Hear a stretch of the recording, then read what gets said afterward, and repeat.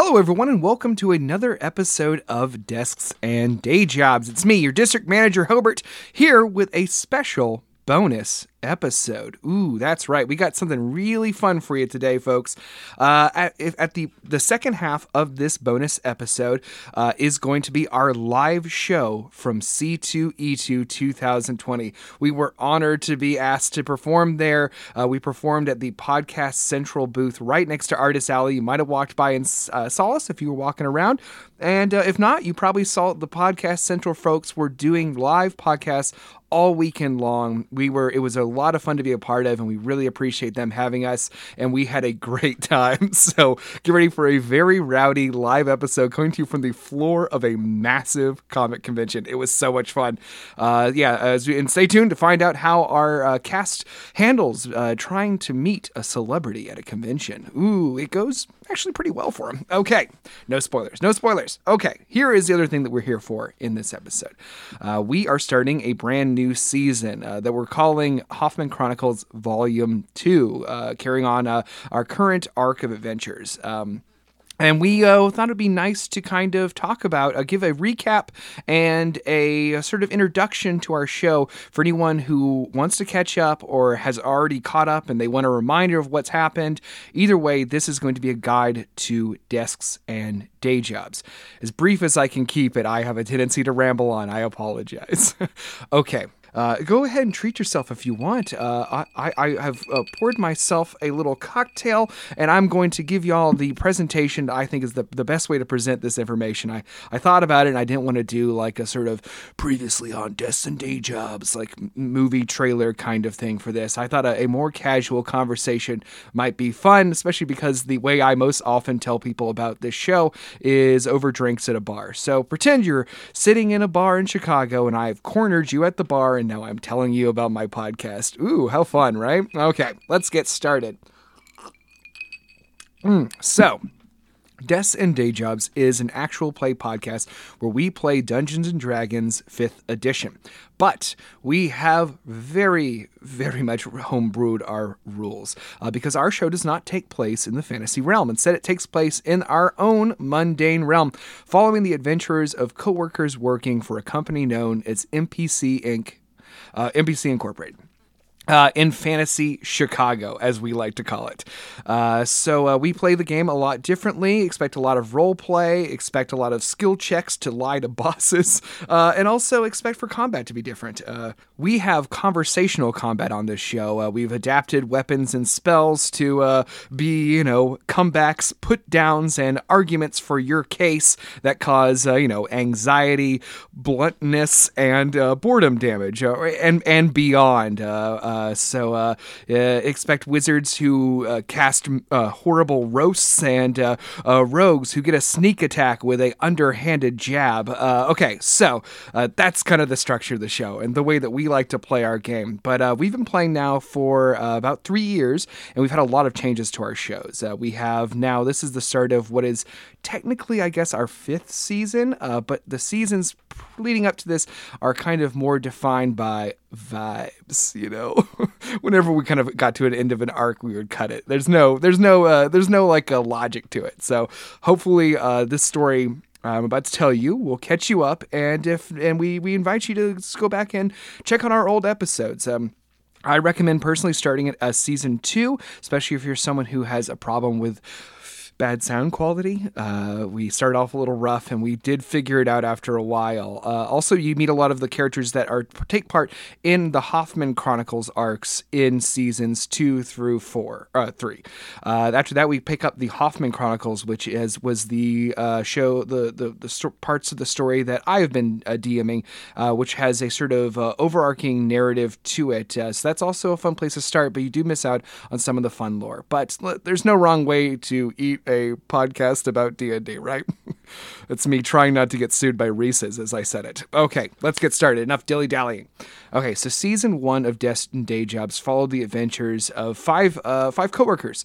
We had Praline, the rogue salesperson. We had Lorraine, the bardic intern. Stuart Beacon, the IT wizard. Carrie, the bike messenger ranger. And Hobe Shadetree, the HR druid. This team, collectively known as the Zoo Crew, was devoted to doing as little work as possible and causing as much chaos as possible in their office.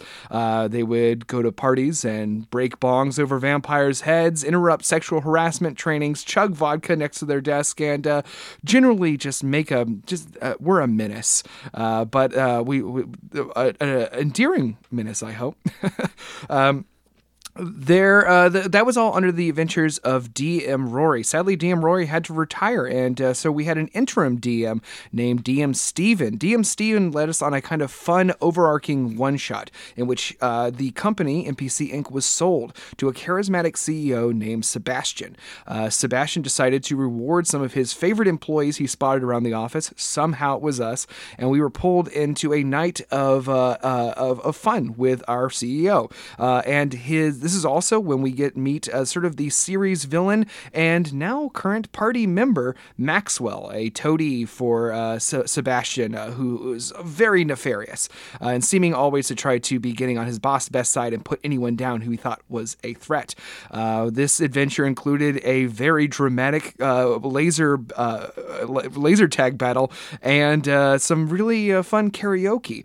This is also when we introduced the current Destined Day Jobs character, Rainforest Fernandez, who at the time was a bartender at the karaoke place. This is when her and Hobe meet and they start dating in the next season.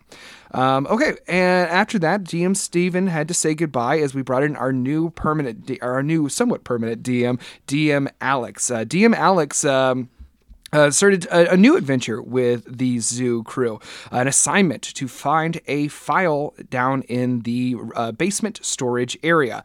They were sent out with the barest of clues and the promise of burritos for rewards. So they set out and immediately just obsessed about how they were going to have burritos and did very little work. This is the first time that we are introduced to Gemstone Designs, a company that resides in the office building of NPC Inc. on the lower floors. They sneak through there on their way to the records department, and along the way, and also make their way into the accounting department, where they meet for the first time current party member Agnes Hellman, a very hip tiefling accountant, later bard, and uncover a bit of a plot. So apparently this record was missing on purpose, and it contained some sort of accounting error someone is trying to hide. They eventually make their way down into the records room and find the file cabinet and the body of Paul Wall, the stairwell ghost. They find his skeleton down there. And Hobe takes his skull as a memento of their adventure, making Paul Wall a sort of somewhat an NPC in our current campaign. They are also successful. They undercover, and the offending party is let go. After that, we start Season 2. Season 2 sees a change in our party makeup. We had some retiring. Lorraine decides that she would much rather follow her career, her chosen gift for acting. Praline remembers that she's an heiress and can pretty much do whatever she wants and goes on a year abroad. And Carrie, the bike messenger, finds a much more suitable job in being a CrossFit trainer. So they all retire and say goodbye, leaving just Stuart and Hobe as our party. Then they are joined by two new party members. They're joined by Brooke T. Camry, the rogue accountant, a very crafty lady, and Orlando Jordan, a very boorish, barbarian-based middle manager who's very, very old. I think canonically, pushed past 80. So they are joined by them, and a new adventure begins as they seek to help out the marketing department. We meet the marketing department for the first time in this season, including Tracy Vista, the head of the marketing department, and Daniel Drakowitz, a Dragonborn, a very nice Dragonborn who works in the marketing department, and Beardkowski, who in this arc was actually called Scruffkowski, but I didn't have access to DM Alex's notes, so I kind of missed that until I later later remembered that I had changed one hair base name for another hair base name. They're somewhat successful in helping out the marketing department, or at least getting to the bottom of what they're trying to do, and follow along for a meeting they're going to get some free legal advice from Alan Bloodskull, another one of our series villains introduced here, a very menacing, orcish lawyer. Who they quickly discover is not actually there to help the marketing department, but rather to kind of get information and give them bad information to put them in a bad place when it comes to bargaining. They confront Alan Bloodskull and defeat him in battle for the first time, driving him away and then saving the day. But they find out the next day that Alan Bloodskull, of course, dropped a dime on them, and they seem to know about what is going on, and some of the marketing people have been mysteriously sent home for the day. They get to get to the bottom of it, realizing that it is probably Maxwell related, and follow Maxwell out for a lunch that he promises to buy them, which of course goes weirdly as they upset Maxwell and he tries to escape without footing the bill. They manage to chase him down and then find out that he is on his way to drop off some paperwork that will put the marketing department in an even worse place with the company. They manage to head him off there at the other office building, where a showdown ensues, and they defeat Maxwell by explaining to him the power of friendship and anime. Yeah, no shit. And, which is great because that becomes a big part of the current character for Maxwell. So we like to think that gaining a love of anime makes him a much better guy. So that's his turning point, folks. Okay, after that, season 3 begins. In season 3, our characters go on another journey. First they make a little side stop to go see Agnes Hellman in concert. She's doing a bit of a open mic show, and they go to see her play for the first time, which becomes a big part of our story in the Hoffman Chronicles. They help her have a really great show, partially by fucking up everyone else's sets, but also by being surprisingly supportive of their new friend. Our next adventure starts with the characters being sent by a nefarious upper management person named Reno Jabroni to the shipping department, which is off-site in Western Fantasy Chicago, to find out why things have been backed up there. They get there and they find out that this has all been a ploy by Reno Jabroni, working with a shipping coordinating disruptor named Skylar, who a vampiric guy, a vampiric disruptor is the joke, to make sure that the efficiency goes down, and then they can take it over and make it all tech bullshitty. They help out as best they can, donning some very bad disguises, challenging some of the workers to a game of pick-up basketball, and helping one of the loading trolls find their lost trophy. It all ends with a showdown with Skylar the vampire, who they defeat and save the day for now. Ooh. That is it for Season 3. Season 3 leads now into where DM Hobart, that's me, takes over. And this is where the Hoffman Chronicles begins. And where I'm probably going to start getting even more detailed, because these are the notes that I have. Take a pause for a drink. So, the Hoffman Chronicles starts out with the revelation that one of Hope Shadetree's friends from college is a man named Joni Hoffman. Joni Hoffman in our game is a sort of business mogul, a guy who's made an empire of legal weed dispensaries, and is just sort of a charming billionaire playboy. He goes out for a night of partying with Hope back in their hometown in Tennessee, and is so taken with the description of the adventures at MPC Inc. that he decides he's going to buy it so he can hang out with everybody. So he buys it sort of as a fuck around impulse, and immediately takes over and makes Hope Shadetree vice president. Under this alarming new position for poor Hope, he gets to assemble his own department, so he selects some friends to make up a special projects division. Orlando Jordan has retired officially. And finally, at age 85, retires, and so we gain some new party members. One is Agnes Hellman, joining in with Broob, Stewart, and Hope, the hip accountant, now Bard. And also, we are joined by Matthias Maxwell, and also learn his first name, joining us as a sort of skittish sorcerer salesman who's now trying to make amends for his past behavior and also spread his love of anime. The kind of main quest of Hoffman Chronicles is a contest between Joni Hoffman and the company. He immediately sets out to do to have a contest where they judge who the most valuable department is. The people who will win that will get a big bonus on their paycheck, and they do a little preliminary vote by the heads of all the departments.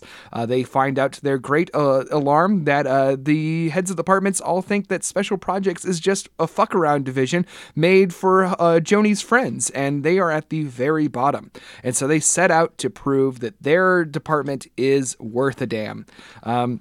They immediately head to the marketing department to reconnect with old friend Tracy Vista. Tracy Vista in this game is based on a warlock, and their patron is the demonic presence of student loans, who's constantly putting pressure on them that they can barely take. So they are looking for a new job and ask for the what becomes soon the Apple Barrel Gang to take their portfolio down to Gemstone Designs to apply for a job there. They also find out that there's missing photos for a product launch, and that Brant Beardkowski, one of the marketing people, is very hungry and wants some donuts. They set out for the very easy side quest of getting some donuts, talk down some very stoned teens in a round of conversational combat, and then spend a lot of the day hanging out at the tavern for our game, which is called the Bone Zone. It's a dive bar in the basement of the NPC Inc. building, and it's sort of a hip bar that everyone likes to hang out with. They go down there, and they are immediately greeted by the proprietor of the bar, a man named Stuart Skellington, based on the D&D Lich. He's a rock star whose band all was killed in a fiery crash, and they mysteriously survived, but now live amongst a tomb of their own memorabilia. They have some fun drinks and meet some other characters for our show. They reconnect with Ray and Forrest Fernandez, who works now at Bone Zone. They meet a spooky rocker named Crowvin Heavens, who Agnes convinces to come and watch her set later that night. And they meet Elian Silverwood, the partner at B&S law firm Bloodskull and Silverwood. That is the law firm of their nemesis, Alan Bloodskull, who they also find out is working for Joni Hoffman. And so they have another connection to their old foe.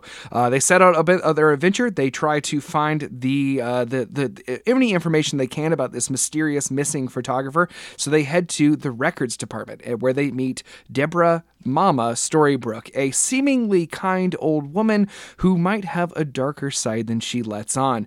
She invites them to go find the file they need within her records room, which turns out to be a grim place indeed, where interns are sent to die of boredom and become zombified. They manage to shake off zombified interns and grab the file they need to escape. And they find out on the way out that they find a mysterious book. Agnes finds a mysterious book, and they have an intense conversation with Deborah Storybrooke as she warns them that taking files without her permission is something she frowns deeply on.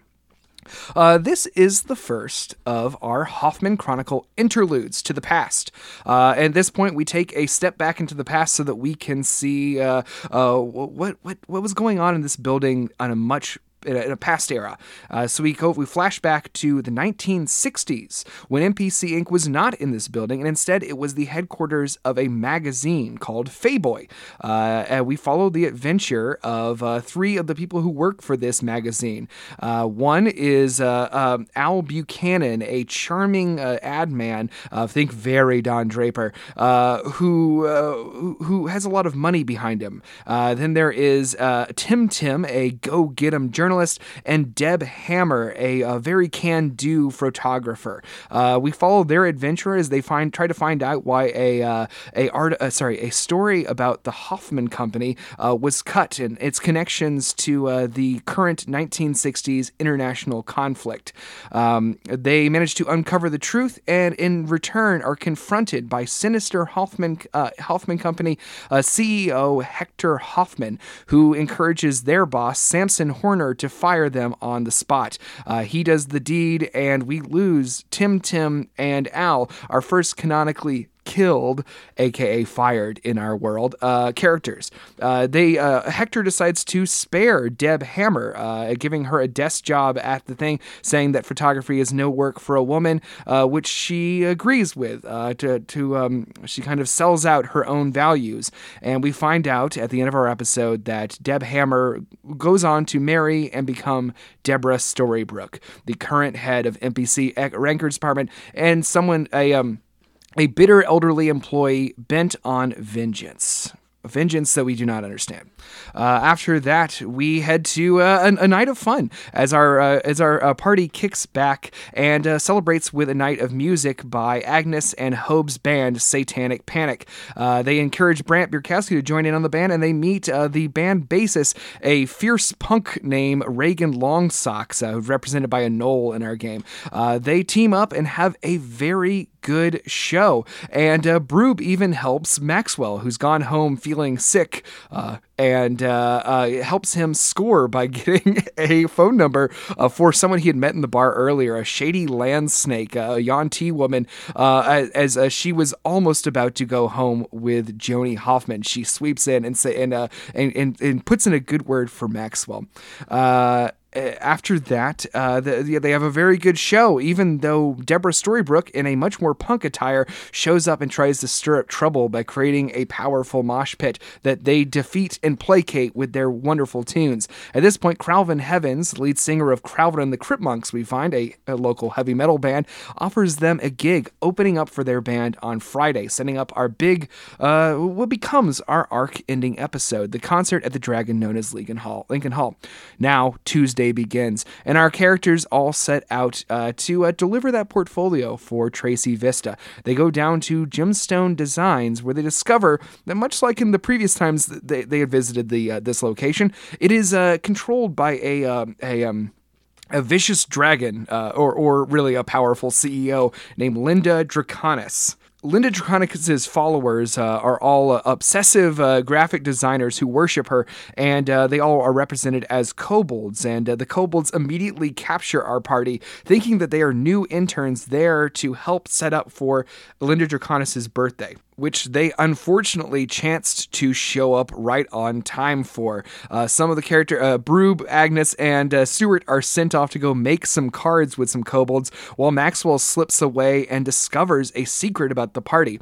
One of the kobolds, Pala, went off to get a spa gift card for Linda, but then accidentally, and maybe on purpose, used it on themselves, getting a full makeover and transforming into a gorgeous unicorn, representing their true soul. They try to figure out a way to cover up for the mistake with the help of Pala's husband, Craig, the office manager, and come up with a clever way to trick the very dumb kobolds. Maxwell also engages in a sort of one team versus other team battle to decide what the food of the party is going to be, Thai food versus tacos, while our other friends navigate a series of traps to escape from the dungeon, and Broob ends up bumping into Linda herself, managing to bluff her way out of a dangerous encounter with a high-level CEO, convincing her that she was a singing telegram and delivering at the same time the portfolio to her office. They manage to escape from the kobolds, and then they go. Their day is done, having spent most of it with this insane adventure, and so they head upstairs to discover that there has been some new hires, that the Joni Hoffman has brought on the Mercida twins. This is Tori and Rory Mercida, a very menacing tabaxi rogue, Tori, and a brutish salesman bugbear, Rory. They both wear a pin that our characters had seen previously worn by Alan Bloodskull, and also it's a pin that features prominently in our 1960s episode, the pin of the Cult of the Blue Eye, a sword with a blue eye on it that some of the members of this organization wear. They continue to grow suspicious about what this pin means, especially when they discover that Tori knows Maxwell. In fact, it turns out they went to school together, and so that is where we leave off of that. Okay. A new day dawns, and Tori and Rory are now fully wielding their power as liaisons between the marketing department and the sales department, aiding Jackson Bloodskull Williams, son of Alan Bloodskull, with his campaign down in the sales floor. It turns out Jackson Bloodskull Williams is the new joint head of the sales floor with kindly salesperson Starp Kowalski, a character from some of our previous seasons. They have been told that they need to bring down any available intern to the sales floor because Jackson needs more fodder for the endless battle of salesmanship. They are assigned to bring down Lugash, the orcish intern, who they bring down, but when they get down there, they discover that there is an endless battle going on for floor space between Starp Kowalski and his veteran Grey Guard, a group of older employees who maintain a sort of more casual atmosphere in their half of the office, versus Jackson Bloodskull Williams' corporate raiders, a bunch of orcs, hobgoblins, goblins, and bugbears who have a very Wolf of Wall Street atmosphere going on their side of the room. They are offered a choice to where to take Lugash, so they sneak Lugash over to the Starp side where he can live as part of the peaceful sales force rather than the Chaos Club.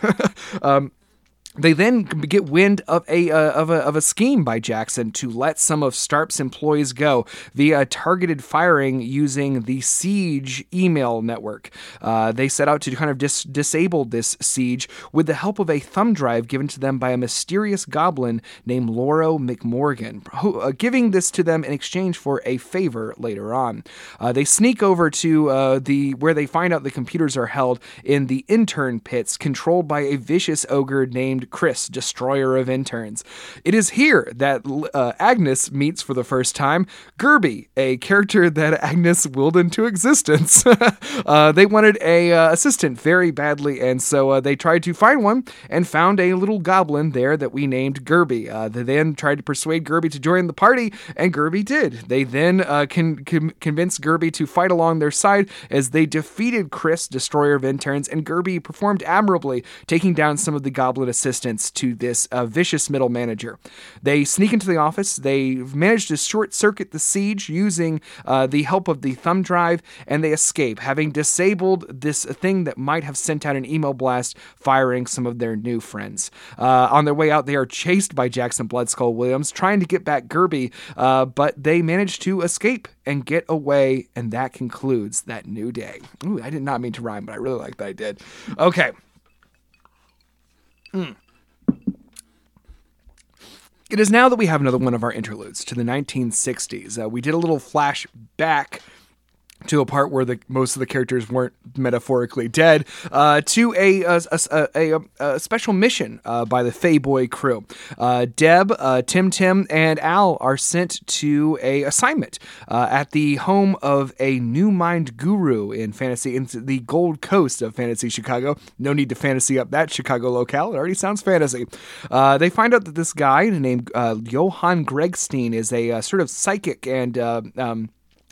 and psychologist, sort of striding the line between mysticism and science, who is doing something very special with a bunch of kind of up-and-comers and movers and shakers in Fantasy Chicago, and that is an acid test. It is New Year's Eve, and they're all going to drop acid together. So they don animal masks and set out to do some journalism and get to the bottom of what is going on with Johann Gregstein and to convince a cigarette heiress not to take her ads out of Fayboy magazine. They managed to be successful in their maneuvers, finding out that Johann Gregstein is a bit of a fraud, and that this is less a fun happening and more of a chance for him to get in the heads of bigwigs in Chicago. He faces off with them, and they manage to defeat the sinister Johann Gregstein, and before succumbing to the effects of the acid, they encounter very briefly Hector Hoffman and a mysterious one-eyed man at his side who comes in and congratulates Johann Gregstein, saying that though he failed to get exactly what he wanted, his research is still of great importance. And that is the end of that little sidebar. As we start a new day, a day where our characters, the Apple Barrel Gang, as they are going by these days, face some repercussions. It turns out that Jackson Bloodskull Williams was not keen on them stealing away with one of his interns and has issued a complaint for insubordination. They are all to report to HR while Hobe Shadetree, their manager, faces off in some one-on-one combat against the dreaded Jackson Bloodskull Williams. They go off to they part ways, hoping that Hobe will be okay, and go as they are taken by the HR Hunters, a group of monstrous HR employees who seem to delight in dragging people to punishment. These include Iraq Harrison, a sort of short-tempered man who quickly turns into a werewolf, a strange codependent two-headed employee, and a mysterious older man with a binder full of people's secrets known as Tucker Kamen, who appears to them as a mummy. They head down into the HR department and find out that it is sort of, in our world, based kind of around a dungeon. It's like a torture room where interns and employees who are been insubordinate are being processed by this monsters squad. They find that the efforts are being led by a new head of HR, a man named Greg Gregstein, son of Johann Gregstein, seeking to complete his father's work by creating the perfect employee. Their characters find themselves unwitting participants in his research, his mad quest, as they are forced to do some HR training, which they mostly succeed in accomplishing, only to find out that perhaps doing their best was doing their worst, as their research seems, their information they provide seems to sap their strength and help Dr. Gregstein with whatever his nefarious scheme might be. They are then sent into the paperwork pit to slave away over some paperwork and manage to escape before the ghoulish employees in that thing, overwhelm them with the powerful smell of their egg salad lunches.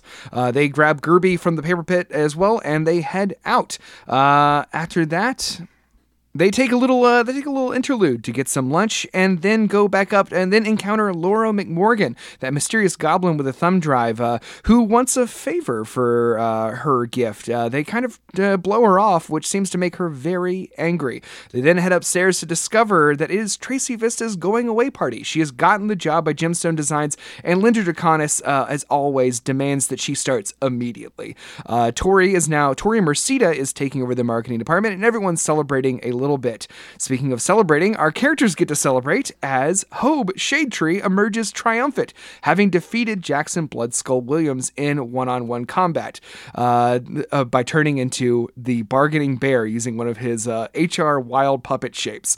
They celebrate with Joni Hoffman himself by taking everyone, and Tracy Vista included, out to a night of drinks at Horseplay, a bar owned by Joni Hoffman's father. They arrive here at the bar and discover two things very interesting. One, Jackson Bloodskull Williams is fucking with Hobe. He let him win on purpose so that he could get closer to the Special Projects Division, and is now suggesting that he add his own members to the Special Projects Division, namely Daniel Drakowitz, Beardkowski, Tori, and Rory. Together, they form their own adventuring group, colloquially known as the Heroic Herd. At Horseplay, a arcade bar, they show down with Heroic Herd over some friendly competition, while they notice Joni Hoffman is having an argument with his father, Horatio Hoffman, in the corner. They are triumphant over the Heroic Herd. Not that it was a pretty friendly competition playing video games, and they head home and arrive the next day to discover that now they're kind of stuck with these new helpers, and that they are going to be part of their adventures, and in particular the finding of the marketing pictures. They sent out Daniel and Beardkowski to find the images, and then they kind of let the Apple Barrel gang to their own devices. So they immediately decide to divide and conquer. Broob, Agnes, and Gerby head out to find the pictures after they find out the photographer might be doing some photos in Ancient Century Park, our version of Millennial Park, while Maxwell and Stewart head down to do some IT work, installing some supply ordering software on the computer of an employee down on the sales floor, Manuel Cortez. They get down there to discover that Manuel Cortez, represented in our game by a manticore, viciously guards his supply room and does not like change or technology. They make a deal with him to get the old version of Solitaire installed on his computer in exchange for them installing the new software. With the help of a mysterious mysterious texter from the IT department, they are successful in installing the game from coolgames.gov, but not without almost dying, having a breakdown to the vicious attacks of this very grumpy elderly employee. Meanwhile, Agnes, Gerby, and Broob have quite the adventure in running into a rainstorm to try to find this mysterious photographer and ducking into a CVS, Cures Vitamins and Swords, to find something to shield them from the rain. They end up finding out that there's some very clingy employees there, and they battle their way through to get some garbage bags, which they then steal and make their way to the park. They encounter there the storm giant photographer, Stevie Smoothstone, taking pictures of the coming storm, and convince him to give them the pictures before and narrowly dodge Daniel Drakowitz and Bierkowski there on that mission. They make their way back where they encounter Thaddeus Warman, the other new member of Heroic Herd. I should have said something about him earlier, but I'm juggling a lot of different thoughts in my head right now. So I'll now tell you about Thaddeus, who's been emerging as one of our new show villains. He is the best friend of Jackson Bloodskull Williams, and he is definitely, seemingly a great adherent of this mysterious Blue Eye organization. He even has a tattoo of it on his arm, and has much stronger ideals of following it than the other characters we've met so far that bear the mark of the Blue Eye. When they go back to the office, Gerby, Agnes, and Broob encounter Thaddeus down in the lobby as he's waiting for them with sandwiches in tow. He invites them to have lunch with them, and then he tells them that they are welcome to join in the organization, and explains that the Cult of the Blue Eye is a business society and that brings in young business people and workers of all stripes, so that they can pool their resources and work together. That is kind of all that he offers, but he says that it can bring you great power, basically. Most of the characters refuse outright, with Broob and Gerby. Broob refuses outright, but Gerby and Agnes pocket the cards, maybe deciding to look into it later. From here, our characters actually have a little bit of office downtime where they take care of some private business. Some of them go to take the pictures to Tori, some of them have their lunch with Thaddeus, and some of them do a little exploring of the office and looking into the books that they have. Agnes, in particular, takes a look at the book that she has been that she found in the records department. A book that has been very slowly starting to give her hints about how to be a better conversational fighter. This book is called How to Talk to Anyone, and within its margins are notes written by none other than Al Buchanan. And so she starts to become, in our game, a warlock, her patron being the memory of the cool put-downs and fashion tips left by this 60s playboy, seemingly. She takes a look at the book with the help of Stuart Skellington, the bartender lich, and gains a little more insight that will come in handy later. All the other characters kind of go about their business, and they come back together to discover something very interesting. That Joni Hoffman is in a foul mood. The fight with his dad seemingly is related to their connection with the Cult of the Blue Eye, and some of the money behind it. Part of a company called H&H Business Solutions. Joni Hoffman is sick of seeing anything related to this H&H Business Solutions and asks them to destroy destroy some books from his shelf. The books are a bunch of business guides by H&H Business Solutions. One of them being another copy of How to Talk to Anyone, the book that Agnes possesses. He tells them to destroy those books and to put away a portrait that he has of him, his father Horatio, and Hector Hoffman, the menacing Centaur CEO.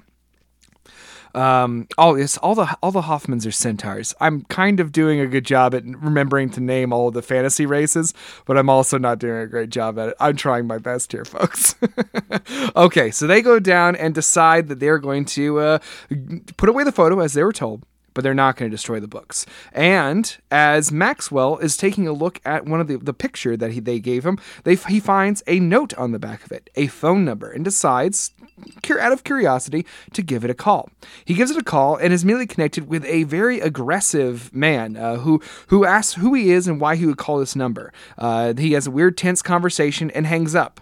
They hide the picture, and they discover that some of the tasks that Broob had been doing today, connecting with Tori, cleaning up her desk and such, was all related to Broob's decision to leave the party. Broob has decided that being a former kid detective who was given the mayorship to a city, she should probably actually go lead that city. Also, we find out that find out previously in an episode that her husband is a famous novelist.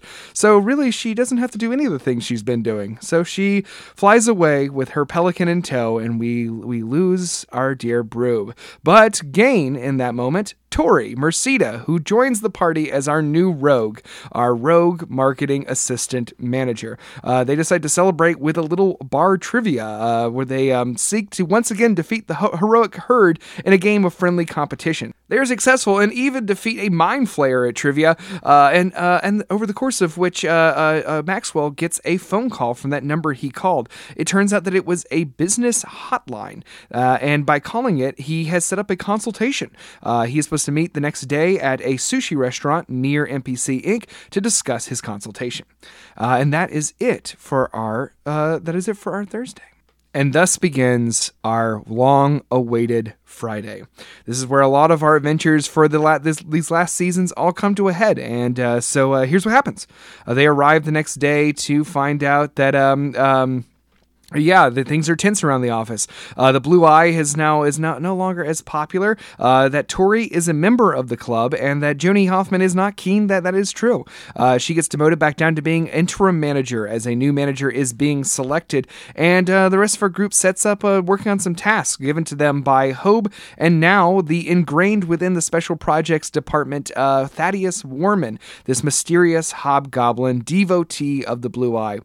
They set out to throw a birthday party that turns out to be for none other than Laura McMorgan down on the sales floor. They meet up with Gerby, who is helping get a little subterfuge going with the goblins, and successfully throw a party that's good enough to make Laura once again say that they're her friends. But what she truly wants is a mystery, though it seems to be related to being part of Agnes's band, as she's now started sleeping with Brant Beardkowski, their drummer.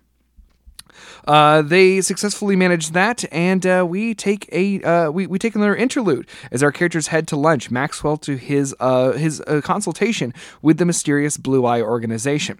We take another look back into the 60s.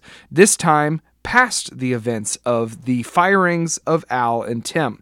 It's 1965 in this world, and a lot of things have changed. Al is now much more underpowered, having been fired from his job, and Tim has reclassed as a rogue, becoming a traveling novelist.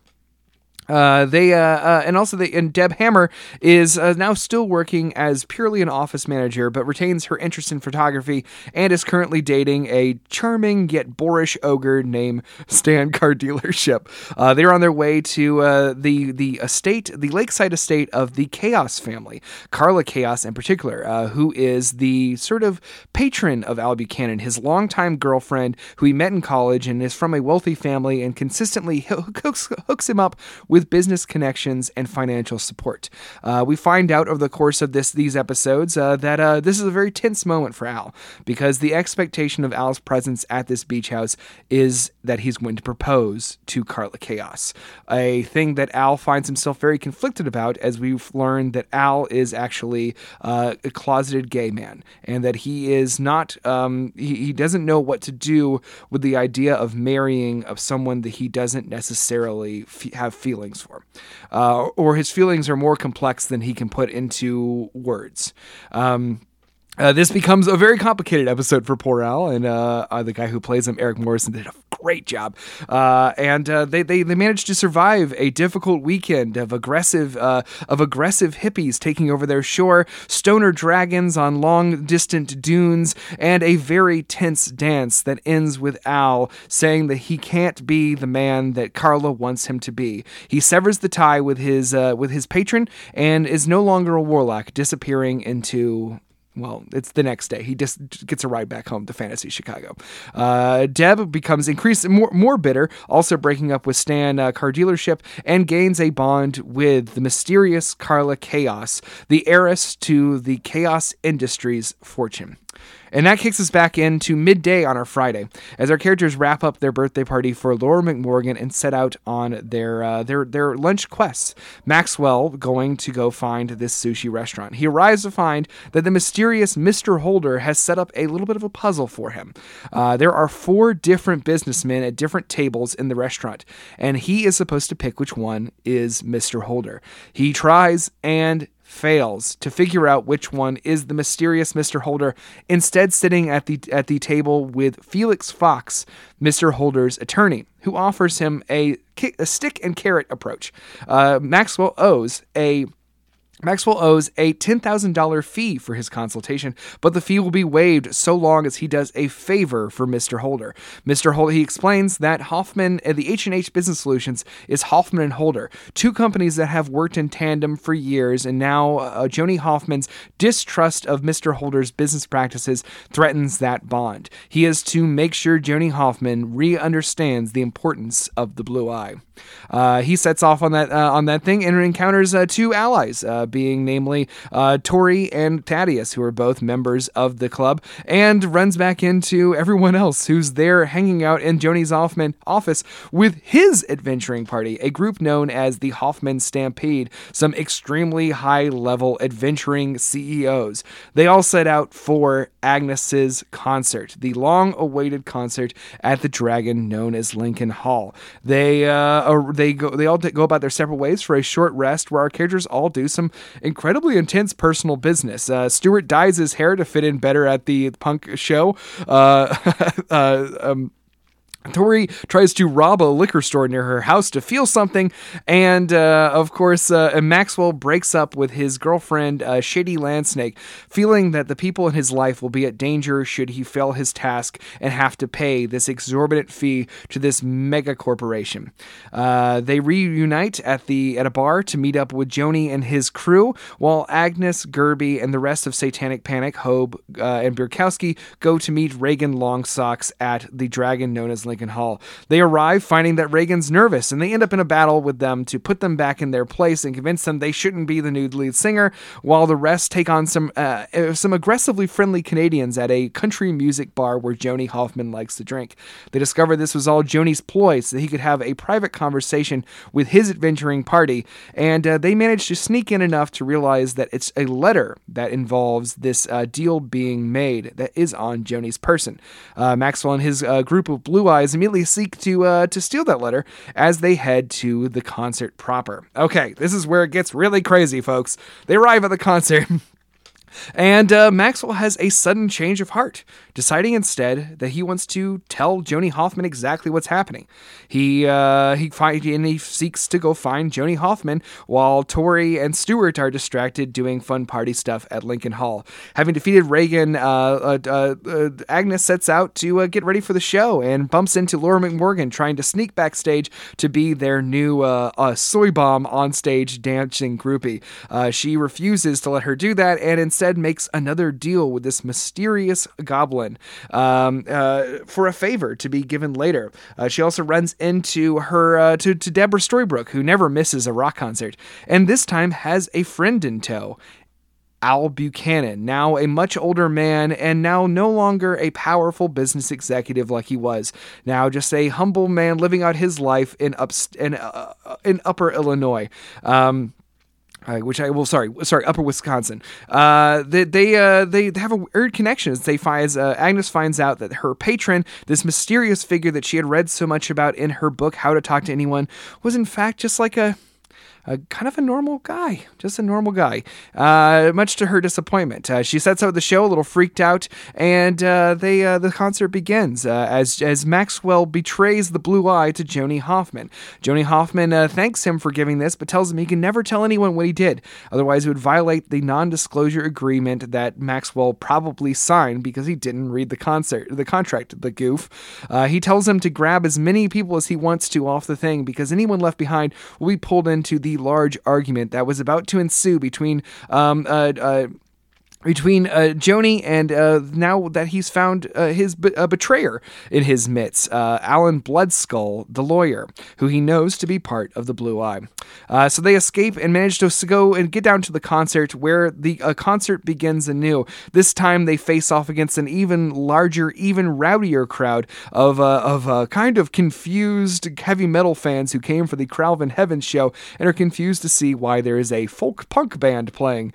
They manage to win them over with some very great performance roles and some help from all their friends shouting from the crowd, and Al Buchanan giving some words of encouragement from far away.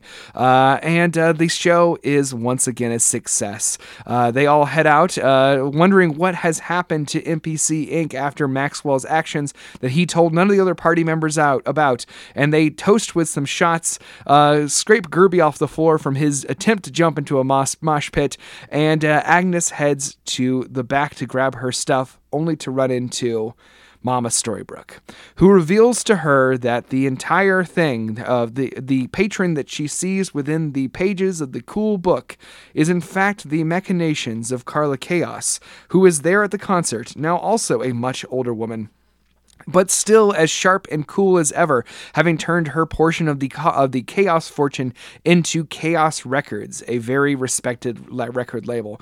We end our last season with Agnes being offered the ultimate deal, a record deal for Satanic Panic. And now you are caught up with Desks and Day Jobs. That is our story so far. I hope that this wasn't too exhausting for me to just rant this to you. But again, I promised that I would give you the experience of me cornering you in a bar, and I've now had a big whiskey over the course of me doing this, so I know that I've gotten the appropriate buzzed ranting on. So at least we can appreciate the authenticity, right? Well, thank you so much if you made it this far for listening. And if you skipped ahead to our C2E2 live show, I do not blame you. And also, I really hope you enjoy it. I again want to thank Chuck and everyone who invited us for Podcast Central for letting us be a part of this very fun live experience, and to C2E2 for letting this booth be loudly broadcasting fun live podcasts for an entire weekend. I know we had a great time, and I saw a lot of other people having a wonderful time, even as they strolled by and just peeked in on the chaos.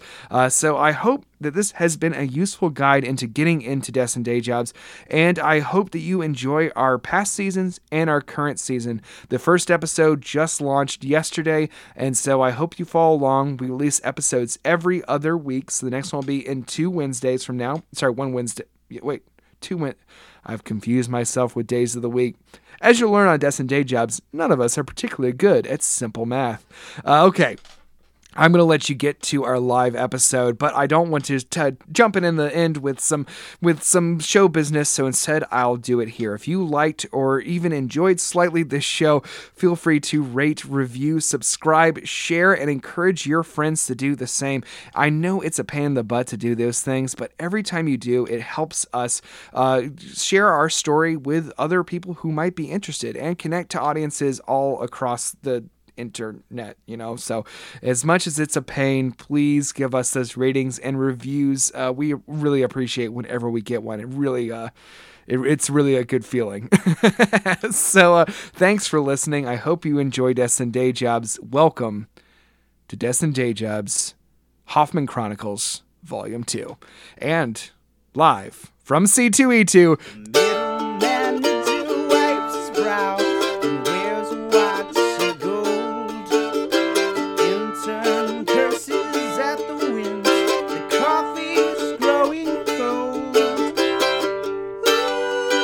totally party time. Wield your power for a slide. But there, on the horizon, a beacon of distant hope.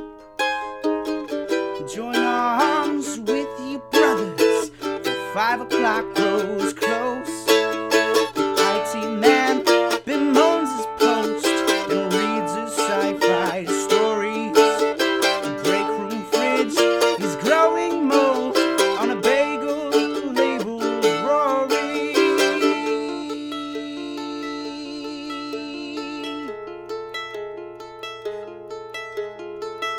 Hello, everyone, and welcome to a live episode of Desks and Day Jobs.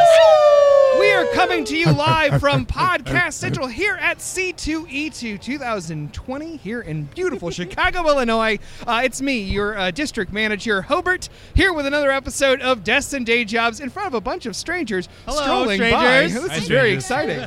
This is easily our most exciting place we've ever recorded an episode because usually we record in Spencer's living room. Yeah! So, all right, let's have some fun, strangers there shall we? too, but they're not nearly as handsome. It's true. And we have the whole gang here at the booth, and we're going to be doing a little live one-shot kind of not canon story for everyone today. Or maybe we'll become canon if it's fun. Yeah, it is. It's always fun. So It's thank canon, you it's for canon. joining us on Critical Role. Stop! Okay. We can't. We always declare ourselves another more popular. Welcome to D&D the podcast. Adventure This is Zone. dumb. I'm Luke LaBellor, and I'll be Well, playing welcome to This American Life. That's a D&D podcast, right? Yeah, Okay, cool. technically. Speaking of Hi, This I'm here American at Life, here at Desks and Day Jobs, we play D&D 5e, but we play it with a different set of rules that we wrote ourselves, for the most part, to translate over the world D&D over to the mundane realm of life in an office building. So we follow the adventures of five coworkers seated around me, and today they are on a very special mission. But before we get to that mission, let's introduce the cast, shall we? Yeah. You start. I'll start. Hi, my name is Spencer D. Blair, and I'm going to be playing Stuart D. Beacon, and he is your half-elf wizard. He is also sometimes a werewolf, and he is your IT person. Thank you. Well, hi, everybody. My name's Gwen Hope. I'm playing Tori Mercida, who's a Tabaxi rogue and your assistant manager, so, wink. What's up? My name is Liz Getty. I play Agnes Hellman, the very cool punk rock former accountant and now special projects cool person. She's based off of a tiefling bard and warlock. Ooh. Hi, Little everybody. multi-class action. I'm Brandon Kirkman. I play Matthias Maxwell, a very great character for this episode because he loves anime and conventions. He's also a salesperson now on special projects. It's also a tabaxi, which is a cat person, sorcerer, but in the office world, a real piece of shit. Yes, Maxwell is famously our critical one of a character.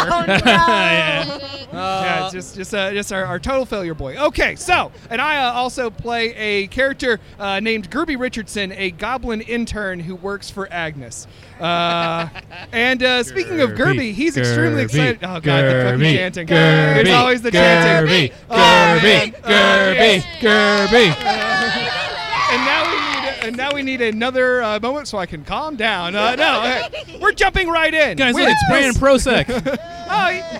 what are we doing? Pull yourselves together, everybody. Okay, so here we go. So today's adventure takes place at the popular comic and video game and everything exposition here in Fantasy Chicago, where our stories are set. F1C2E2. That's right. It's the fantasy comic and et cetera, blah, blah, blah. Anyway, days before this all transpired, Stuart D. Beacon receives an email to his computer and phone, I guess. Yeah, that's me on my computer. It is from your old pal, a retired adventurer from this party, Orlando Jordan. Oh! Orlando Jordan was one of the middle managers at the company and retired because he was like 85 years old, and also because Richie moved to New York. But he sent you an email, as we all know, for I'm some shocked reason. that he figured out how to use the email. Honestly, Yeah, that's astounding. it's a real surprise, and it's very poorly formatted. Yeah. But it basically Forward, conveys forward. to you that he, as we have established in canon, is dear friends with George Clooney. Yeah.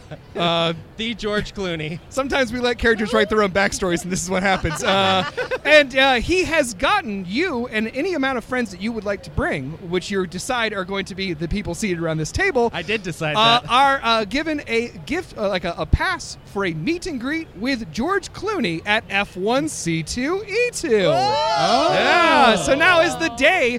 You're all really excited, especially Gerby's excited because, as you all know, George Clooney played Brooks Wings in the Batgoblin, one of the Batgoblin films. I wrote an entire narrative for all the parody version of Batman called Batgoblin, and he's in Batgoblin 4, Revenge of the Choker. That's a parody of Superman, right? No. Yeah. Oh, nice. Your That's a mother's good name joke. is Martha too. It's Blartha in this Blartha, universe. Everything's just a little goblin-y. So I would like to now just give you a brief overview of the series. Here we go. So Batgoblin 1, rogue billionaire Brooks Wings uses his alter ego Batgoblin to strike fear into the hearts of criminals in Goth City. He does this not to avenge his parents because they're not dead, but just to prove to them that he's fucking better than them. He faces off with the villain, the Choker, and once again and saves the day. Then it was Batgoblin again. Batgoblin is back. The hero of Goth City is on the case when an armored dandy calling himself the Pangolin declares himself Goth City's newest hero. Perhaps shadowy thief Catchwoman will help him catch the Pangolin. Catchwoman? Or maybe Catchwoman's there to catch Batgoblin. Oh! The third film was Batgoblin Triumphant. Girdle me this, Batgoblin. Girdle? Yeah, McGirdles me this. The girdler has Goth City in his rib-binding grasp. Can Batgoblin save the day, or will he and his new partner Goblin be squeezed out? Will he be able to shake his old friend Harvard Dance out of his new evil persona of Blueface, the Cerulean creator of chaos, the Azure asshole? Or has he lost his old ally forever? At this point, the series really starts to fall apart, and everyone starts to wonder why the villains have so many light bondage themes. Yeah. Do they have nipples on their suits? That is Batgoblin 4. I do. The George Clooney entry to the franchise, widely regarded as the worst of the series. The Choker comes back to life after his brother, the Girdler, makes a wish to bring him back from the dead. Classic. There's way too many villains in this one, including an ice villain everyone calls Trevor, and Borson Chivy, a villain based with a direct brand tie-in with the popular herbed soft French cheese. Oh, nice. The film was widely reviled for its over-the-top camp, aggressive product placement, and the decision to have Batgoblin and Goblin not wear shirts for half of the film after they lose a shirts v skins toss I will to say the Choker. that is my favorite film. That is my favorite one. Yeah, well, that's also Gerby's favorite. He is so goddamn excited to meet George Clooney. Ah! Yeah. I wish that Christopher Nolan was here. Yes. Oh, boy. He did My a series. favorite, he's a Noel. That's very good. I like that. That's even better than what I had. I thought I'm about stealing that it. all night. Oh, nice.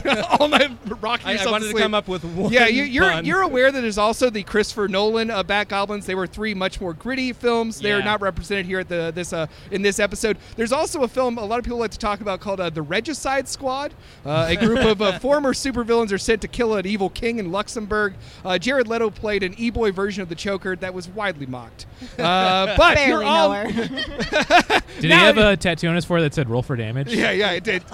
God, you guys are writing better jokes than I wrote. Thank Damn you. it. Stop doing that. You're making me look bad in front of all the people. I'm here Okay. for the riffs, baby. And then there's the Joaquin Phoenix one, which is a phoenix. Oh, yes, Yeah. yes. Joaquin Phoenix did play the Choker in the movie that revitalized the character, which is why, as you all enter F1C2E2, you see a lot of people wearing the familiar beige suit, dyed blue hair, and yellow gloves of the Choker. And they're all dancing down a staircase. and Yes, having there's great a time. lot of dancing going on. It's very fun. It's very great. Is Gary Glitter as evil in this universe? Yes, yeah, that's canon in all universes. I just wanna make But the song he dances to is Rock and Roll Number 3.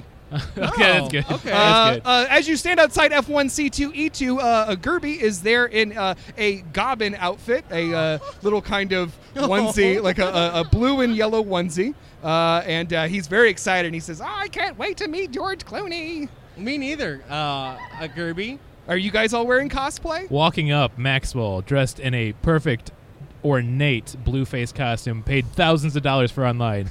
He's like, Gerby. Oh, wow, Maxwell, you look great. Puts his fist out to a real one. Oh, hell yeah. I'm not in cosplay, but Agnes is wearing a very cool vintage Batgoblin shirt. Oh, that's pretty tight. Cool. It's cool. It's very cool. I would say Tori is definitely wearing full white leather and then an orange wig to cosplay as a cigarette. Okay. Interesting. I love it. Love it. Smoking. They are featured in the Batgoblin series, technically. So, yeah, we got it. I'm sorry, I have to. Stuart has shown up wearing his normal garb, which is a tie and nice pants. Nice. And but he is wearing his Newsies cap of disguise, and he's put a Batgoblin logo on the front of it, so he's fitting in. Okay. I want you to make a performance check on that You one. got it. Performance, that is a 10. Okay, so everyone but Stuart, your cosplay is enough that your AC will remain normal for this episode. Stuart, go ahead and remove 2 from your AC for temporary. And I know since you're a wizard, your AC is already very pretty squishy dope. already, folks. So, all right. So you guys wander through the C2E2 F1C2E2, seeing all the awesome cosplays all around. You see a lot of fun characters, a lot of people having a real blast. You make your way to the very back of the expansive McCormick Place, but in a fantasy realm. I could not think of a funny fantasy McCormick Place. If anyone has one they want to shout out, just do it. It's cool. Take your time. Yeah, think about it. And that's gonna be the button on the episode if someone says, "I have it." And you all head back to where there are the meet and greets with celebrities.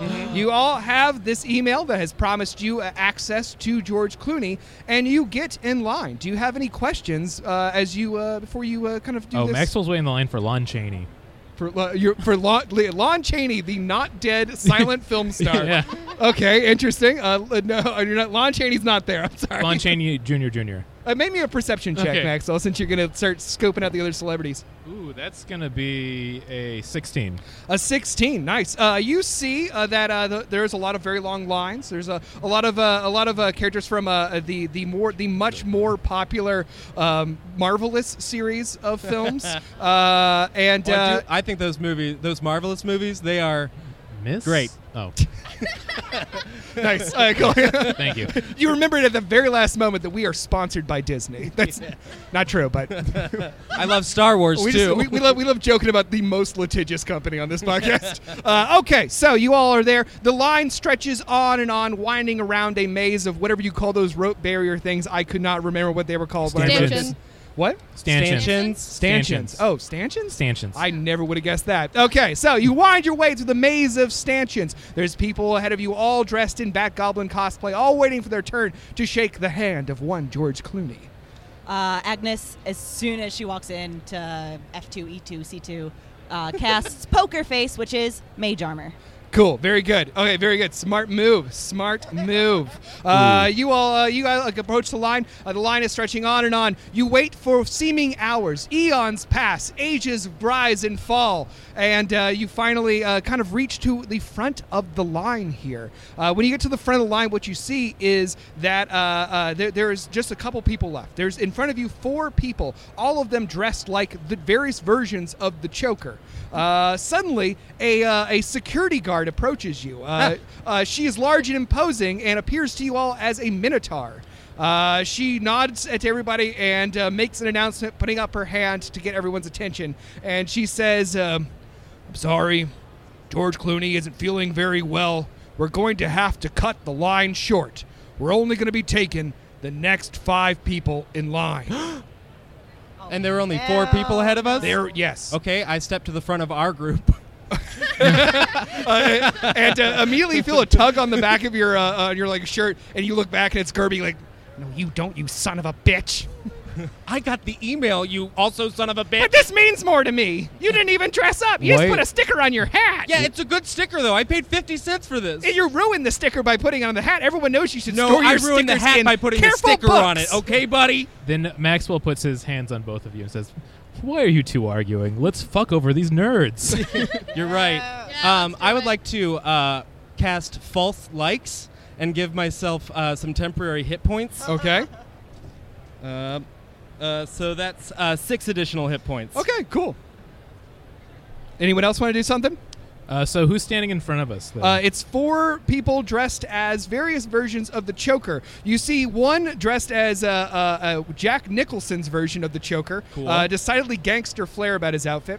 You see a grim and gritty Choker, played by Heath Ledger in one of the Christopher Nolan films, Hell yeah. who's actually pretty spooky. You see a Jared Leto Joker, surprisingly, and he's just a mess to look at. And then you see, of course, a Joaquin Phoenix version of the Choker with the sort of more 70s style of the beige suit and blue hair. Is he holding an Oscar in his arm? Yeah. He's holding an Oscar. I'm gonna tell you guys. I'm not too worried about the Jared Leto one. Let's get the Jared Leto one. I think we can save him for last. I think we should focus all of our efforts on the others.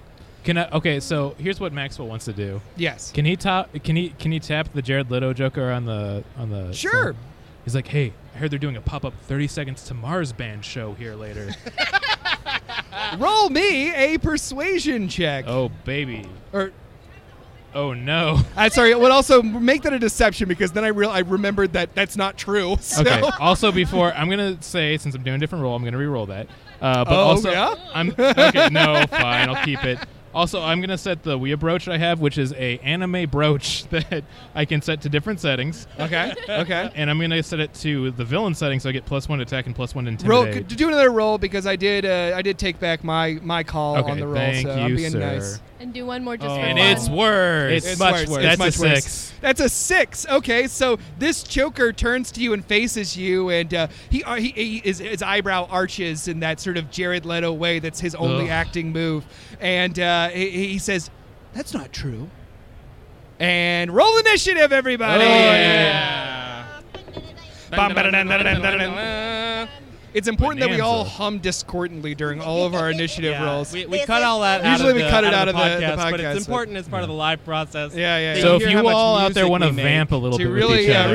really, this is not something that we Oh, we shit. planned for. Yeah, I know. I'm rolling well already. Okay. Luckily though, that was Gerby's roll, not Joker's roll. Oh, thank goodness. Okay, so we got for Gerby. Gerby's got us 21. Ooh. Choker, Ooh, the Gerbo. Jared Leto choker, gets a 19. Oh, dang. The Joaquin Phoenix choker gets a 15. I don't want to play unless I win. Yeah. Oh, okay. Oh, you're right. You're Maxwell got a 14 altogether. right. Okay, hold on. I still got 2 chokers left. Dang it. That's a 1. So the like a Saturday night. Heath Ledger one is not doing great. With Hey, there's a Heath 3. Ledger. Yeah. And our Jack Nicholson Joker gets a 9. Okay, so what has everyone got? Who's got above a 20? Nope.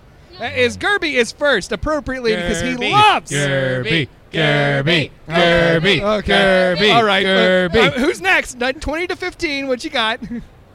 Nope. All right, cool. Wow, really? Really? Nobody? Okay, so then that is most of the chokers. We have Jared Leto. We're all too busy about thinking about the track of Bat Dance from the original Batman. Oh, film. yeah, everyone loves that. Yeah. Roll for dance. Okay, who's got between a 15 and a 10? 12. Okay, what are they? I got a 12. You got 12 too? You got what, 15? 14. 14? 10. Okay, so we're going to do Maxwell. Okay. We got a Maxwell. We got a Agnes. We have a Stuart. And we have a Tori. Okay, we have our poor Heath Ledger choker. Bring it in the rear. Yeah, bring it in the rear. But the arguably the best choker, right? Yeah, Yeah. he's the one who should finish it. Yeah. Yeah. So immediately Gerby launches in. Gerby is hip to what you guys have kind of suggested of, as Maxwell put it, wreck these nerds shit. yeah. And so he immediately launches in with some shop talk attack. We fight conversationally on this show. So he's launching in with some small talk, recalling very specific details about the Bat-Goblin film series that he loves so much. Oh, no. Oh, nice. I got it, though. Oh, nice. Very good. So his first attack is a 21. He's launching that, of course, at the Jared Leto one, since that was the first one you Thank did. And so he lands that attack and is going to make that damage die. So that is 6 damage to the Jared Leto Joker. Take that, turd. He takes some embarrassment damage from the bluntness of Gerby's comments as he says, "Do you even like the fourth one, or are you just making fun of it? Because I like the fourth one." And he's using his monk's attack to launch a flurry of blows. His first attack is a 19. I feel like that hits. Yeah, it does hit, and that is only 3 to. So that is only 3 damage. And then the next attack is going to be a. That's an 8. So he kind of loses steam. He's giving all these details about. He's like, if you look, it's actually more of a send up of comic book culture, and yeah.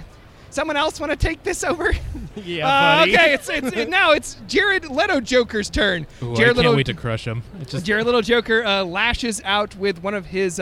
He's got this this cloying. He's kind of grasps and pulls you in. The monster is based on as the Choker, which look it up when you get home. It's real hard on the eyes. Hard on the eyes. Okay, so this Choker goes after Gerby and does not hit because that is a 5. 5. He got a 5. So he's honestly, hate to see it. Yeah, he's honestly kind of. But he does have. I'm going to actually use his power of nerd intensity to take his action again. They can do that once a day. Hell yeah. So he launches into a second attack, and that one is also bad. That was a 9. So so far, the Jared Leto Joker, much like his actual performance, was underwhelming. Yeah, less than great. Largely absent from the film. Okay, it is now Joaquin Phoenix's turn. I love that we're just using the name of the actors, by that's the way. fine by me. The Joaquin Phoenix actor is going to also attack Kirby. He got a 12, so no. No, he's just done. He's just done. Maxwell's turn. Going for the Jared Leto Joker right away, baby. Oh, yeah. Focus him down. I'm going to do a good old spicy observation, which is Firebolt. So Okay. I'm just going to be like, I just saw that Rocks of Prey movie, and I don't remember seeing Joker in that at all. Rocks, like the. Oh, Yeah, Rocks, nice. ROC, That is yeah. really good. I was trying to think of It's one a and you fantasy nailed it. bird in D&D a lot. It's just no big deal. I've been playing since middle school. And the Rock was in Yeah. it. And does a 17 hit. The 17 does indeed hit this All Joker. right, do a 1d8 of fire damage, which is going to be a 8 altogether. Tears well in the eyes of the Jared Leto Joker as he says, but they might bring him back for the next Batgoblin film. Oh, you know what? I actually saw it. They had a body double of you. They didn't even want to put you in the film. It's so weird. I truly am damaged. And he leaves. The Jared Leto Joker is gone. It is now, Maxwell, anything else you want to do? He was here 30 seconds too long. I'm gonna keep doing that. It's a terrible band. Yeah, Listen to us on Spotify. Yeah, way to get rid of the character who was most easy to joke on. Yeah. Well, I mean, listen. The other one we have for Jack Nicholson's gonna be pretty easy too. Anyways, Yeah, that's- don't you want to make it to your floor seats at the Lakers? yeah, that is all I can do for my turn. So I think I will end it there. Okay, very good, very cool, very awesome. It is now Agnes's turn. Agnes. You got 3 chokers left. I am going to cast Listen to Me at a level 2, which is command. Okay, I get to target 2 creatures and issue them a 1-word command. tight. I'm going to do Fart. Heath Ledger and Jack Nicholson, Okay, and I'm going to say, get! And it's a DC 16. That's pretty okay. So the first one, Wisdom. Get at Wisdom. them. Get! One gets a 10, not He great, gets! and one gets a 20. He don't get! Okay, so don't get we're it gonna all. say you said the Heath Ledger and the Jack Nicholson one. Yes. I'm gonna say Heath Ledger since he got that crit 1 on his initiative. He's the one who's already feeling a little like he doesn't belong here. Yeah. Also, his costume is just way too good. Again, he's got a great costume. So he is going to walk away. Wow. Okay. Yep. All right. Bye, Heath. He turns. He's like, "Bye." That's not my name. It's Brian. Whatever, Heath. Goodbye. Okay. And he's gone. He's gone for not for sake of moving this forward. But however, the Jack one is unfazed and still waiting to attack you. That's my turn. Okay, cool. It's now Stuart's turn. Yeah. Hell yeah. So I'm gonna turn to the Jack Nicholson Joker, Tight. and I'm going to use a caustic comment, which is my acid arrow attack. Oh, you love that now. I do. Last I used three- it last once 3 and I really episodes, he's wrecked just been somebody with using it. I'm it. like, oh, It's maybe a I good should spell. use this all the time. So I'm gonna shoot a caustic comment at him. Okay. So let me see if it hits first. Oh, that's a 25. Nice. That does not hit. No, What? it does. I'm just kidding. I almost left C2. I know. I could see the what? No. Oh, hello. Oh, hi. Yes. There's a Joker walking by as we speak. And If you we, look great, buddy. if we stop the show every time a Joker walks by, we're yeah, I would we'll like be to doomed. give that one a Then point the- of bardic inspiration. you're giving one of the Jokers. So Yeah. Hey, it's in the Yes. rules. that's fine. That That's one. fine. Mark it off on your sheet. That's canon. So I'm gonna shoot a caustic comment at him. Cool. And I'm just gonna say, I really preferred the one with the penguin. Wow. That's pretty Oh, goth. yeah. Cool. Yeah. I'm a big Danny DeVito fan. Yeah, he's accepting it. He's just like, I get it. I mean, the aesthetics are really nice. And that does 4d4 acid damage. Roll 4d4 acid damage. Yeah, you got it. I'm gonna Or- roll 2 twice. Oh, I got 3 of them. Hell yeah. Oh, look at that. That is 9. Very good. Everybody gets to see our fun dice out in the And wild that's now. 13 damage. 13 damage. He sort of says to you with his Jack Nicholson dressed choker, says to you, he's like, yeah, I mean, I totally understand. Like, yeah, it took a little while for them to really get the I aesthetics. wasn't and, asking for feedback. And he he says, yeah, and he melts away, Yeah. and he's gone. You've destroyed that choker. See, melted that Joker. I should have tapped his shoulder first and be like, "There's a pop-up Lakers game in the back." I heard. Oh, Yeah, the you're just gonna Lakers keep are doing a pitching, quick pop-up They're doing game a quick back there. pop-up thing here. So he is gone. All that is left now is the Joaquin Phoenix choker. Truly the most terrifying of all of them. Yeah. Who looks at you, a fake cigarette dangling from his mouth, and says, "What about society? I don't know. I couldn't remember any society. lines. Blah blah blah. Okay, so now it is Tori's turn. Oh, hey. How you doing, hanging out in the back of the pack? Oh, just wondering if I can smoke in here. I think I'm going to use... You can't. But I think you're going to try anyway. For huh? first-time I'm listeners definitely of this gonna podcast, she tries to smoke in any establishment we're She in. loves And it smoking works inside. sometimes. It does work sometimes. Yeah, I like to blow it directly down onto my own clothes. She wears absorbent materials That's at all right, times. yeah. If she's not smelling like a grandpa, what is she? What are you doing? Hit this fool. All right, I'm going to use prying questions, I believe, on this last one here. Tight. I think I'm just going to go ahead and roll that. Mm-hmm. All right, we've got an 8. An 8? I don't know how to play Dungeons and Dragons. Plus Should I have seven. learned? Plus 7. Plus Plus 7. 7. So that's a 15. Yeah, you got him. Hell yeah. Roll some damage, and also you that Joaquin Phoenix choker was attacking Gerby unsuccessfully, so you do get sneak attack. Ooh. Oh, damn. Well, roll me 3 d6s to go along with that. Yay. 1. Nice. 5. 5. 8. Ooh. 8. Give me one more 3, baby, Come just on, for baby. the meme. Ooh, it's a Oh, 9. it's a 1. A 1, so 9 damage. Yeah. Very good. So this Joaquin, what do you say? So I see your you're question. You're smoking a fake cigarette, huh? You want to hang out with the big boys outside? You want to go outside, hang out with the big boys? You can't. Blow it You in his wouldn't. face. Big boys. Make Big me, boys. Make me a perception roll. How big is this boy? All right. Actually, this is way more fun. What'd you roll? I rolled an 8 and then I had plus 4. Okay, so he is 12. Oh. He is 12 years old. 12 years He's a old. 12-year-old boy. Yeah. Make him just smoke. Just a little Joaquin Phoenix choker you're offering cigarettes to. Smoke the whole pack. Make him smoke. Make him play Fortnite. Force him to go I down don't a bad even know path. who George Clooney is, but I hate this kid. Hate this fucking kid. All right. Anything else you want to do? Actually, I think that's all you can do. So. Nope, that's it. Okay, very That's good. it for this bad boy. Very good. In that case, now it is Gerby's turn, and Gerby is going to. Now everyone sort of realized that this is a 12-year-old, but that does not faze Gerby at all. Oh, So here no. comes the Oh, attack. Gerby's doing some shop talk. Oh, that's a 21 to hit. So it definitely does it. And Let's see if we wreck this child or not. Yeah. Gerby rolled 8 damage, and so Gerby, as he is wont to do, just sort of leans over and whispers something in the kid's ear. The kid bursts into tears and walks away. Oh. And that is it for Gerby. And Take he- that, and he- innocent child. And he makes 2 more tallies for his kills. Got some I like that we skin. came to C2E2 to podcast live to beat up a child. yeah. Welcome to And make C2E2, fun of everybody. nerds. Have fun. All right. So now you've now made sure that you are the last 5 people in line by getting rid of everyone else.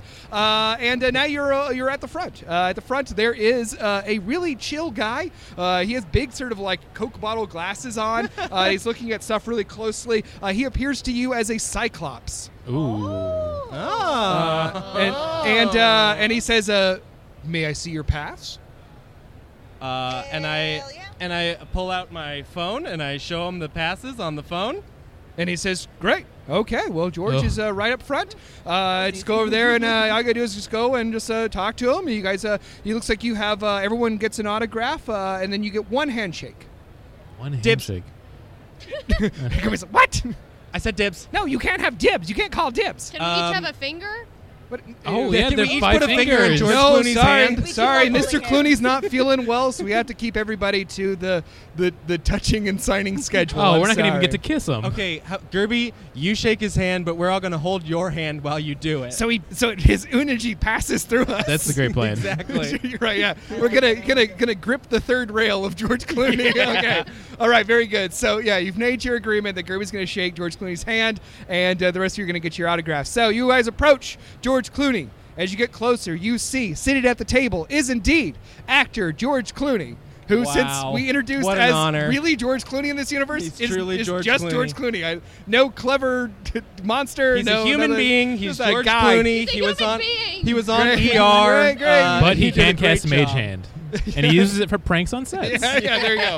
Yes, he's known for his mild pranking cantrips. Okay. And he sort of just waves at you. Oh, and I wave back then. Yeah, and he sort I of go, he "Hello, motions you George." forward. He motions you forward. I'm gonna whisper into Gerby's ear and say, "You've got this, buddy." I'm so Shake that nervous. hand. I'm gonna give him a point of bardic inspiration. Oh, thank you so much. To All shake a right, very hand? good. You think he's going to miss? Is I it- don't You don't know. know. He gets so Isn't that nervous. what I have handshake played? a ranged spell attack? All right. So you guys get up close to this George Clooney, and you sit there at the table. What does he George smell Clooney, like? come out. No, just on out, kidding. George. Just That's kidding. right, We we don't got have the George real George Clooney. Clooney. Can I whisper into Gerby's ears? If you spit in your hand, it's like you're kissing him. Gerby licks his palm. I say loudly, I wanted to shake your hand the most, but we gave it to Gerby. I'm a big fan. I don't know who you are. My dad liked you a lot. Make a persuasion roll, Stuart. I just feel like Out of Sight was what really I did very solidified bad. Steven Soderbergh's That career. is a 5. Okay, yeah. He is not moved at all by that story. And You I go- still get just the one handshake. And I just kind of point the sticker at him and go, "You get it. Come on." Says, I'm sorry, I don't understand what you're doing. Yep, okay. Okay. You're supposed to be a great sleuth, the detective, buddy. You Yeah. get it. No, that's just my character. Hey, we're playing D&D. You got a shirt on. You watch. You watch. You sit down like a good boy. this Oh, is that's gonna, one of my old roommates. Oh. Hey, how you doing, buddy? Oh. the harassment of random people walking by is really going to work well in this audio medium. Yeah, you love to see it. Okay, so you guys approach. Gerby shakes. Mr. Clooney, we do have a situation. You're going to be shaking Gerby's hand, but we're all going to be shaking his hand simultaneously. He says, so we all get the whole experience. Look, I don't really care. That's fine. Okay, I just wanted to make sure you were aware. Nah, don't worry. I'm pretty inflappable and casual, and that's me. I'm George Clooney. I do want to say, Mr. Clooney, my body is ready. For The handshake. Whatever.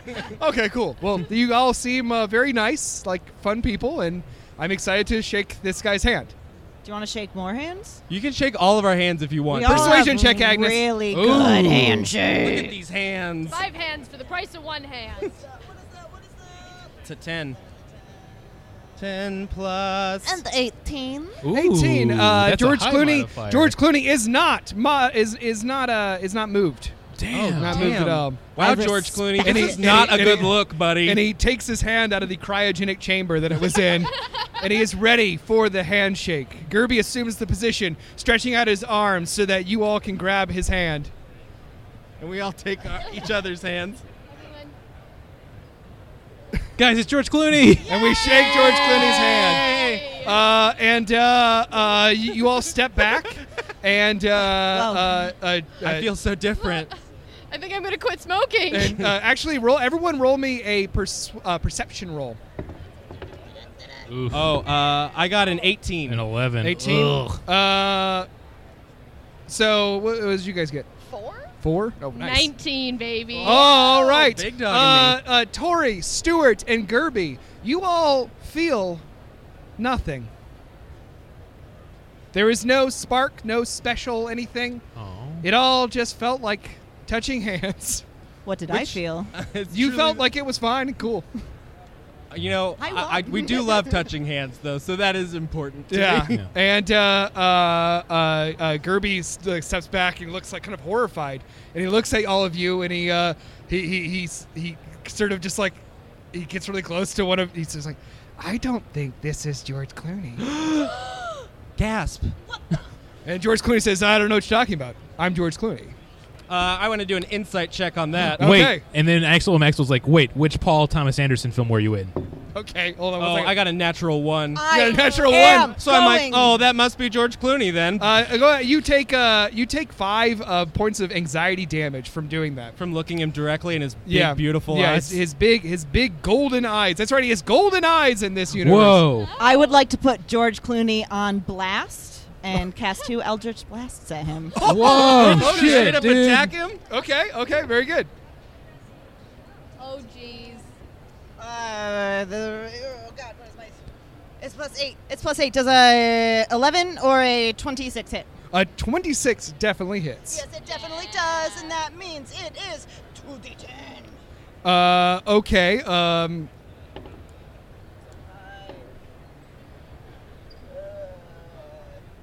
5 + 6 + 8, or 5 plus plus 5. 6 plus 8 is a 16. 16. Oh yeah. Hell yeah. Wait a second. I just What wrote. about- Oh. The math kind of works. Yeah. The math kind of is hard for us. Don't know why. Oh wait, because I do, we're dumb. I'm dumb. Yeah, we're dumb. Yeah, that's what it is. I'm pretty. You notice that this. What do you say? What do you say to this George Clooney? I say, you're not George Clooney. He would have shaken my hand. George Clooney loves shaking hands. Yeah, I've seen him on TV. He's always touching hands. Wait a second. This is a George Buffooni. Oh! It's a George Clooney. It's a George Clooney. No, what it is you notice that as you shoot these attacks, this guy just sort of stands up and he takes off his impressive silver eyebrows, and you see that it's just a normal guy who bears a strong resemblance to George Clooney, and he says, "Oh, I knew this wasn't going to work." Why didn't you shake everyone's hand then, Your jerk? day- Because has come. I didn't want people to figure it out that I'm not George Clooney. I'm Borge Clooney, his twin brother. George. Oh, we got a bowfinger situation. I'm just not as good as George Clooney. I'm slightly worse in every way. Hey, Incredibly disappointing. I to was be in a George. low-budget film called Realms 5 instead of Realms 11. Oh, Jesus. none of us saw any of those Right. movies. It was direct to VHS. They don't Oh. even make those anymore. Well, Borge, Yeah? you know what I would do if I were you? What? Stop doing this. No, I have to. My brother always puts me up to it. Wait, Hey, you're your own man. Actually, I'm Gorge, not. I'm Borge Clooney. I'm Borge, forever to live in his shadow. I do want to ask, how much are they paying you for this? I get paid $10,000. Okay, No, maybe keep you should doing keep it, keep doing doing my it, man. please, keep Maybe doing it. hold on to that gig. But Give my, us my 5. brother makes millions for his movies, and I Yeah, just and- make $10,000 for an appearance. Well, would you rather the make bourgeoisie. $0 for the appearance Oh, that's true. and continue not making movies? Wow, you guys are being really nice. Well, All right. we're kind of roasting you Kirby's still. over there just like fuming. He's like, "You son of a bitch! Oh, no. Remember when you wanted to shake his hand so bad, Gerby? Ah, you've Like made a a fool little of me. nerd? I will never love again." Will you get horny? No. No. Okay. Gerby canonically also does not get horny. Yeah. Yeah. We've tried to make him For the horny listeners so many out times. there. It's a fun thing. It's great. And then so Borge No, looks we really tried. Borge looks really sad. And he sees Gerby, and Gerby sort of just like looks at him angrily and sadly. And what is Gerby's? Oh, I have to share. All right, very good. All right, very cool. Borge. He sort of looks at you for a moment. He's like, Would you like to meet the real George Clooney? Yes. Yes. How are we supposed to believe you? Do you have another brother? No. Well, Borge? yes, I do.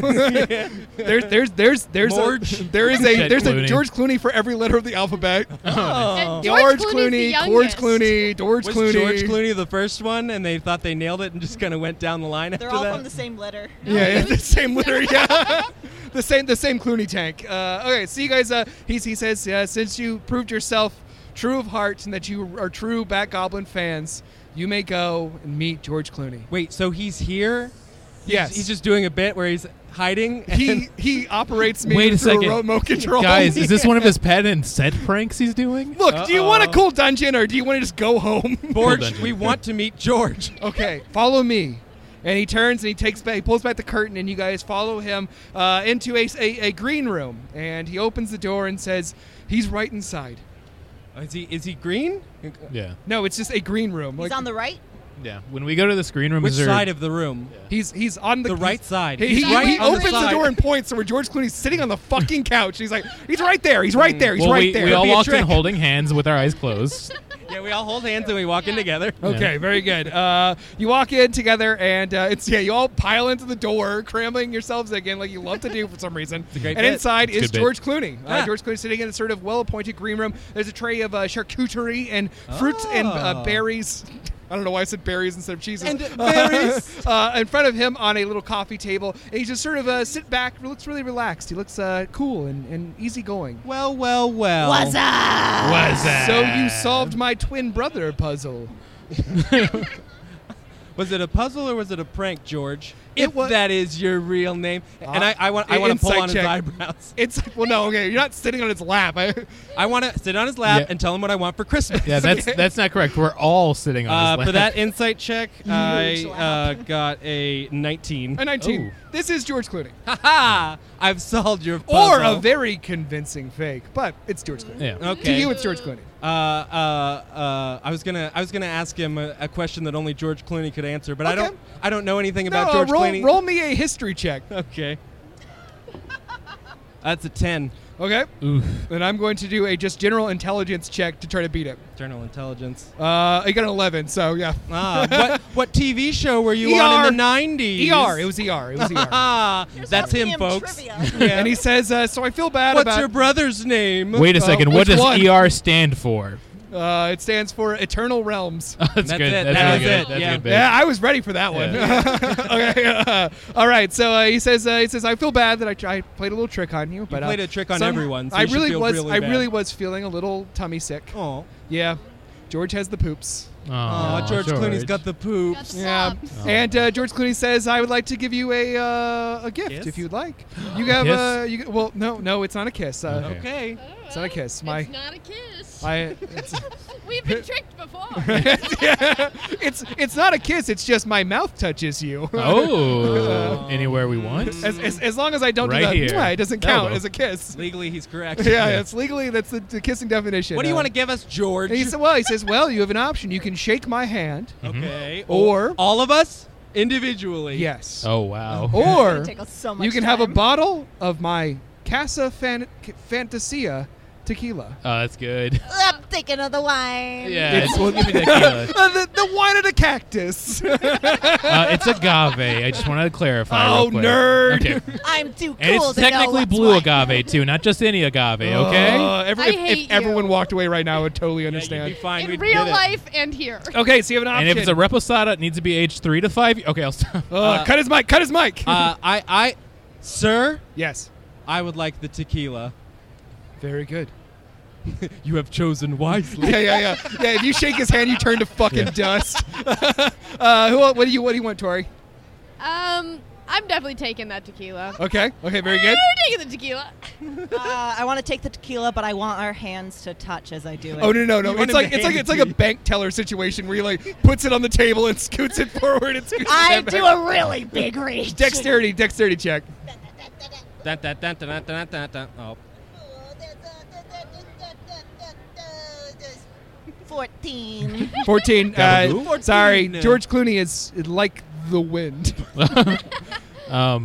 Excuse me, Dr. Clooney. I will take the tequila. If you want to put your lips around it and drink it first, that is perfectly fine. Okay. He says no, that's weird, but he scoots it towards you. Just thought I would ask. And then he looks at Gerby and says, "What do you want? What do you want, little boy?" Come want, on, young Clooney's man? lap. And I just want my family to have a good Christmas. Aw. Goose. No, just George, kidding. buy him a goose. Gerby just extends his hands up, very Baby Yoda style. He's our Baby Yoda. Yeah. And Babies are big right now. And George Clooney, They're always small. George Clooney reaches out and shakes Gerby's hand, and Gerby just Gets horny? no. Gerby got horny? So close. So close. Gerby is going to have now one inspiration point to use in a later episode. I also want to turn to Gerby at this point and go, do you want the tequila? Do you not want it? I figured you would want it more. Oh, that's That's really supposed to nice. Aw. Wait, yeah, what is that supposed to mean? Do you think I have a drinking problem? No, No, Gerby, I you're think you perfect. I think you like George Clooney. If you don't want it, I'll just No, pour you're it right. onto You're right. the No, ground. you're right. I want it. I want it. No, I'm going to throw it into the garbage. No, don't. now. No, George Clooney, please don't. I'm really proud of my cactus wine. Yeah. And he says, well, I'm glad that you all got what you came here for. Well- because you're all true lovers of Bat Goblin 4, The Revenge of the Choker, right? Ooh. No, don't put that on me. I don't think so. So Oy. you come in here, You You all come into refuse. my house. You come into my green on room. the day of my F1C2E2. On the day of my brother's wedding. That's right. I'm making him miss his wedding so that he could sit at this booth. Congrats, Borge. Can we- Big congrats And to you Borge. all, you four, don't take a handshake from me and then insult my film. Okay, it's our favorite. Yeah. Deception check. Deception check. The fourth Oh, I'm one's good at the that, thank best God. one. Oh, baby, that's great because I got to. Well, hopefully. Oh, this is- nice. A nat 20 for that's Agnes. bad. That is Yeah, going to be a like 17. Okay. I got an 11. Okay, very good. Okay, cool. So he only believes Agnes. And a 17, damn. I go, I dude. didn't like the movie, and I don't like tequila either. He So. claps his hands and misfill the room. Oh, and I clap back at him. And you all awake, and Yes, you're Queen. standing in Artist Alley at F1C2E2. Was it all a dream? Was it all a dream? And he says, "No, it wasn't a dream. My hand smells like George Clooney." And that's it for our adventure here on Deaths and Day Jobs. Thank you all so much for listening to this live episode of Deaths and Day Jobs. Big thank you to Podcast Scorner for having us, Podcast Center here at CF. Now I'm. CF. Thank you so much to 33. Podcast Central Reality at has C2E2 for blurred. having us. Make sure you're also subscribing, rating, and reviewing. We'll add this part in later. So thank you all so much for hanging out with us and enjoying the podcast. And have a great rest of your day, everybody. Hey, everybody! We've got stickers. We got and we've got stickers. hugs, and you can touch all of our hands for free. Real quick though, We gotta- in this universe, is Val Kilmer Val Kill-less? No, he's Val Grimmore. Val Grimoire's better. Cancelled. Okay, no, Anyway, canceled. thanks everybody. You've been so cool. Bye, everybody. Enjoy the rest of your C2E2. This show has been brought to you by Machine Culture.